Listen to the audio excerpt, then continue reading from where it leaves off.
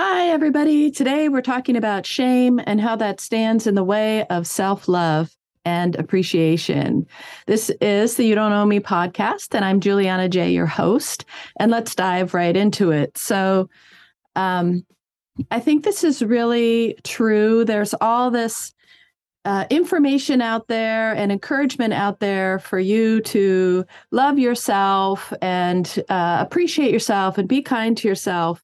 But at the same time, how do you do that? How do you get there? What does that mean? What are the ramifications of that? And what do you have to let go to achieve it? Do you have to let go of anything? What dogma do you pick? How do you get there? How do you start? How do you take the first step? I think a lot of times that journey to self-love stops right at the beginning because we really don't know what the first step is. I think that's true with most things that you're trying to work on with either yourself or in the outside world is just that first step. One, there's a procrastination factor of where I'll get to it tomorrow, I'll do it tomorrow, I'll do it tomorrow. And then there's also just this first step anxiety of what is the first step? Do I know what the first step is? Am I doing the right thing? We're so conditioned in society that taking risks are trying something new or different or going with, your gut, your intuition is not really the first thing we're supposed to be doing. We're so conditioned to be afraid of doing the wrong thing, but everything is a journey which involves doing the right things, doing the wrong things, going down one path and having to turn around, going down a new path. It's really the beauty of life lies in these things that we do that are taking a bit of a risk, stepping out, maybe having going down the wrong path and having to make a U-turn. It's all a learning experience, and that's why we're here, right? So one of, I think, the big blocks for people in their self-love journey is the feeling of shame. It might be that you're, worried other people, like say your parents, for example, or siblings or people that are close to you might feel like they might not accept you. Or if they knew these true things about you, they would not accept you or would not be open to that type of like conversation, or even like they're not going to be open. No, I resist this person you're telling me. I want you to go back to what you were before. That's what I accept, and I don't necessarily accept what you're telling me now. And I think thinking about this self-dialogue creates shame. Like for example, what I mean by self-dialogue is you might think to yourself, well, I'm really, really just don't believe in this particular dogma that my family has believed in for a very long time. And if I was authentic about that, people would be upset. I can't tell this person and that person about it because they will be upset. And therefore, I feel shame because the rest of this group would not think that's appropriate for me to believe, something of that nature. It can be really big. It can be really small. It can be something like, you know what, I really don't want to have kids, or I don't want to be in this relationship anymore. Or it can be something big like coming out of the closet, or, just embracing your true self, whatever that is, which that version of yourself might not lie in the top 40 viewpoint of what a human being is supposed to be, or what particular religious beliefs might expect from a human being. You're kind of falling out. And I'm not talking about doing anything that's horrendous bad for people, evil things. I'm not talking about any of that. What I am talking about is just who you are as a human being personally and the shame that comes with that. There's a lot of shame associated with not climbing the corporate ladder fast enough, not getting a job right out of college, not getting the right job, having to get a job outside of your profession, losing a job, not making enough money, not being the best parent, not being the best son or daughter, not being the best sibling, not being the best friend, not being communicative enough, not being there enough, not being present enough. The list goes on and on and on. And even small things like for me, just, I like to do these sort of creative things. And it's really hard to tell people that I do that which is so weird because I do also have shame about it, well, it's weird that I, make these gigantic installations, light fixtures or whatever, no one else does that. It's kind of weird. I don't necessarily want people to know I do that. I don't want to put that out there because if I put that out there, people will immediately judge it. Well, you should have done this instead of that. And why did you use that? And I don't like that color. And, all these things, which in my mind, when I'm thinking about what people may say negatively about what I do, is actually creates some sort of shame at various levels. It's not either I have all this shame or I have no shame at all. There's all this gray in between. And that's where this sort of shame placement, where you put it, depending on who you are or what you are, it can be something minor, something big, like I say. And I think that stops us from self-love and self-compassion. We don't have compassion for ourselves if we feel like we're not measuring up. We perceive it as something we're doing wrong or that we are somehow incapable of being something worthy of compassion. And if we can't find that for ourselves, we create an expectation of others not to find it with us as well. We create a situation where we already feel shame about who we are, what we're doing, and who our core essence is. So we don't share it with anybody, but we put out a vibe that we're not worthy of compassion. We're not worthy of this caring. And if we're not worthy of that, perhaps we don't give it to others because we are not getting it ourselves. Perhaps we are upset that we are not getting it ourselves and maybe feel a little bit like, well, if I'm not getting it, why should I give it? But can you really give it when you're feeling so much shame? I think there is some place where you can do that, but it's at such a blow to yourself.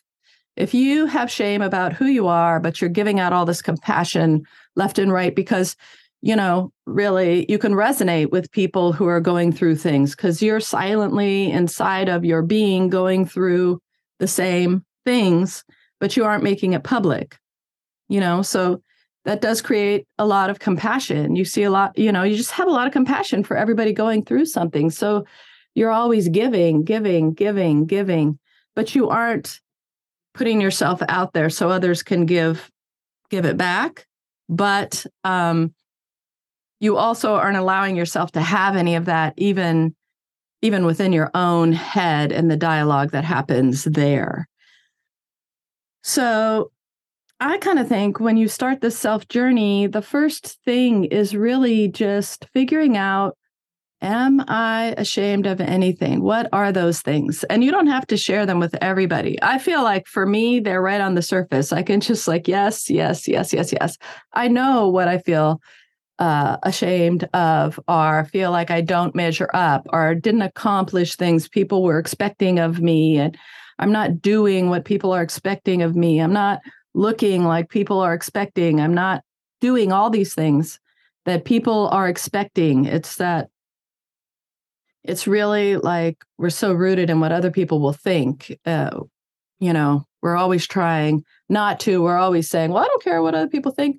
But really, I think that's just a human belief system that we do on some level care about what other people think because we are a community oriented species. We're not loners per se. Even an introvert likes to have friends and people around, So it's in our nature to try and fit into a tribe or a group of people or whatever it is. And that shame really prevents us from stepping all the way in. There's a whole host of other things that keep us from stepping all the way in, but let's just address shame here. So one of the things I think that we can do to work through that for ourselves, and this is kind of a little bit of a painful process because you have to be real with yourself. But I think in really starting that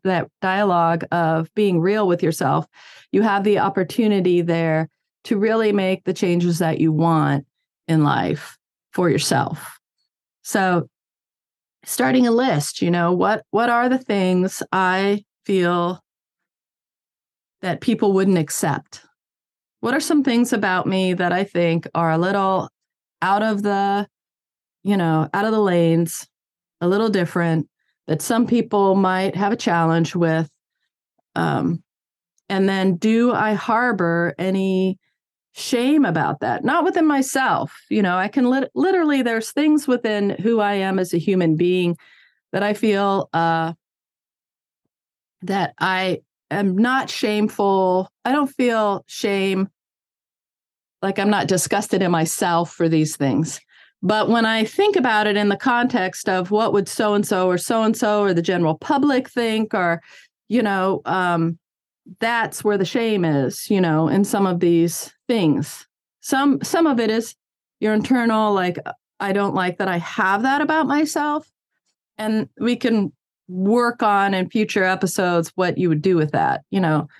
These are things about yourself that, it's the whole list. What are you feel personal shame about, maybe, if you do, and why? Why do I feel the shame? Do I feel it because, the dogma I grew up in condemns it or doesn't like it or thinks it's, a bad thing or whatnot? And I'm not dissing any kind of religion or anything like that. I'm just saying that when you are trying to live your life with a certain dogma and there's parts of your life that don't fall into that, that can bring shame. And then, what things do you feel like I don't feel like this is a bad thing about me at all, but I feel like the outside world would not accept me if they knew, So I'll give you one thing about me that has always garnered a lot of that for the outside world. So, I'm not completely only attracted to the opposite sex. It could be really anyone. I just see there's some people that are really just so attractive that don't fall into cis male category. But I wouldn't say it's another specific category. It would just be anyone that I feel like, wow, their soul is so beautiful, or their personality is so beautiful. And very few people know that about me. I would say maybe one or two, because the shame of that, what would people think? What would people think if they knew I'm not, heterosexual? I'm not a cis heterosexual. I'm not, playing by that rule. I don't even really identify with being female all the time, what would people think of that? I never thought of it as shame within myself. I just thought, well, I love everyone, but I always went down the path of being what was expected of me. Like I I can't get any serious relationships with anybody unless they're a man, like a cis man. I can't. I have to project to the world this certain thing, and I'm in a generation where that was definitely not, people were not as open-minded about things like that. There wasn't even a lot of terminology that filtered out to the general world about what that would be, and that there would be others out there that felt the same. It was a very taboo subject. And when I was a kid, you didn't, and where maybe even where I grew up in a very small town, you didn't talk about that. In fact, people made fun of that. If you were if you were queer in any way, you were shunned and made fun of. So you did your best to just conform, right? And I just carried that on throughout my life because I don't want to bring shame on my family. My family will think I'm lesser because of that, etc. So I kept it to myself. I didn't really identify that as something I need to tell everyone. However, there was this shame associated with it that stopped me from just having compassion and love for myself in other ways that I didn't even realize, like I'm not worthy of a good job. I'm not worthy of a good relationship. I'm not worthy of people treating me nicely. I'm not worthy of people caring about this. It just bled into everything about me because I was really feeling shame about it. And that stopped me. That was just this barrier. Well, people will not accept you and you'll be a freak, because again, it was different times. People didn't even have terminology. Like they didn't even have a pronoun that acknowledged, someone who might not identify as either him or she, So there wasn't that, and there wasn't terminology, right? So how do you say what you are? How do you express that? And certainly people would be, ooh, you weird freak, in certain circles. So I had a lot of shame, and that stopped me from really embracing who I was, loving myself, and having compassion for myself. It ended up manifesting in all these other ways, like getting really burned out, because I was trying really hard to just be what everybody wanted all the time, and it led to getting really burned out. It led to depression. It led to a whole host of things. People would ask me stuff that I would have to pick, like, oh yeah, I'm in your group. I'm like, this, I like only guys. I do only this, I am only this. And it just, continued to harbor shame, a little bit more shame every time I did that. But I didn't really realize it until I started analyzing it.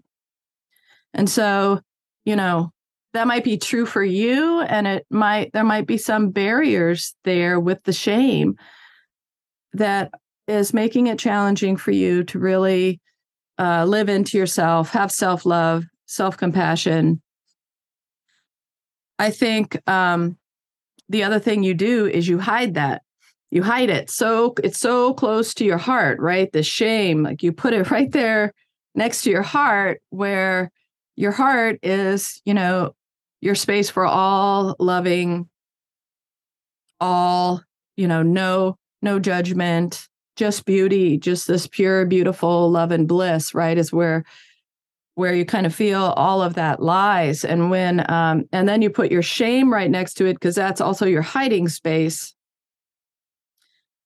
You just hide these feelings of pain every time it comes up. And it could be other things too, like say you do something really embarrassing somewhere at a company party or something like that, and you feel just so embarrassed about that, embarrassment. Oh, embarrassment can often equal shame. Let's put it right there by our hearts. Let's put it right there where our true beauty lies.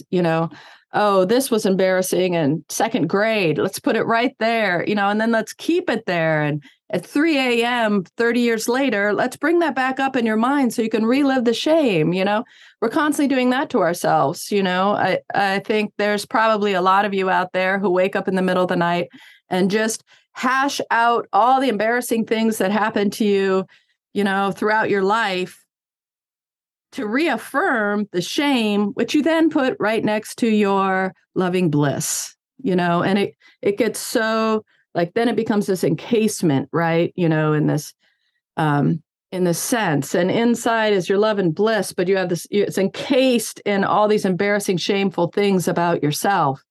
And that makes it impossible for you to really love yourself and have compassion for yourself because perhaps you're even self-punishing, I mean, yes, was guilty of that. I'm trying really hard to get out of that, but it is like the self-punishment of now let's think about every other time you let yourself down and, feel horrible about it. Let's build a little bit on what you did in fifth grade. Let's build that up to a little bit more shame because I don't think you have enough, this self-punishing. That's how I would self-punish myself. And into thinking like, well, this embarrassing happened at this coffee house, so I can never go back to that location again and things like that, just a self-punishment all the time. And it stops you from having compassion for yourself. Instead, you're into the punishing yourself rather than, any nourishing self-talk, like, you're doing the best you could in the moment. You can always go back and do this if you feel like you need to rectify it. But it happens to everyone else and blah, blah, blah, instead of doing that positive talk to yourself and having some compassion for yourself, you punish yourself, because that's, oddly enough, that's where your comfort zone is, even though it's painful and you don't like it, you've created this comfort zone where it's comfortable to be in that pain and anguish. And you need to change that comfort zone into a place of nourishment and compassion. And that's where you'll find the self-love. And that will be so opening in your other relationships. So that's what I would do. I would start with just making a list of what those things are. And it might take a while. You might be kind of working on this list, maybe even for a month, writing little things down, whatever, and then deciding, looking at it as this, is this my shame or is it shame that I expect from others? Should I be my authentic self? And maybe even identifying who are those others? Are there others out there where I could be my authentic self and that would be acceptable? Should I go look for those people? Should I not? What should I, what do I think I should do? But start with acknowledging, even after you complete the list, even if the list isn't completed, you just jot down one or two things that point out to you, oh my God, I do have shame. I do have shame. I'm ashamed of these things about myself. What can I do inside myself not to have shame anymore? Maybe it's every time I think about how shameful this thing is about myself, I'm going to recognize it in my brain and say, I don't do that to myself anymore. I'm not ashamed of this situation about myself. And I am going to find some place, even if it's in the mirror to myself, which I think is a really great exercise every day of just saying to yourself, looking at yourself in the eyes and saying, I accept this about you. I love this about you. I support you. I care about you. And I want your best life. I love you. Just saying those things to yourself in the mirror as you're thinking about whatever it is that, you feel shame.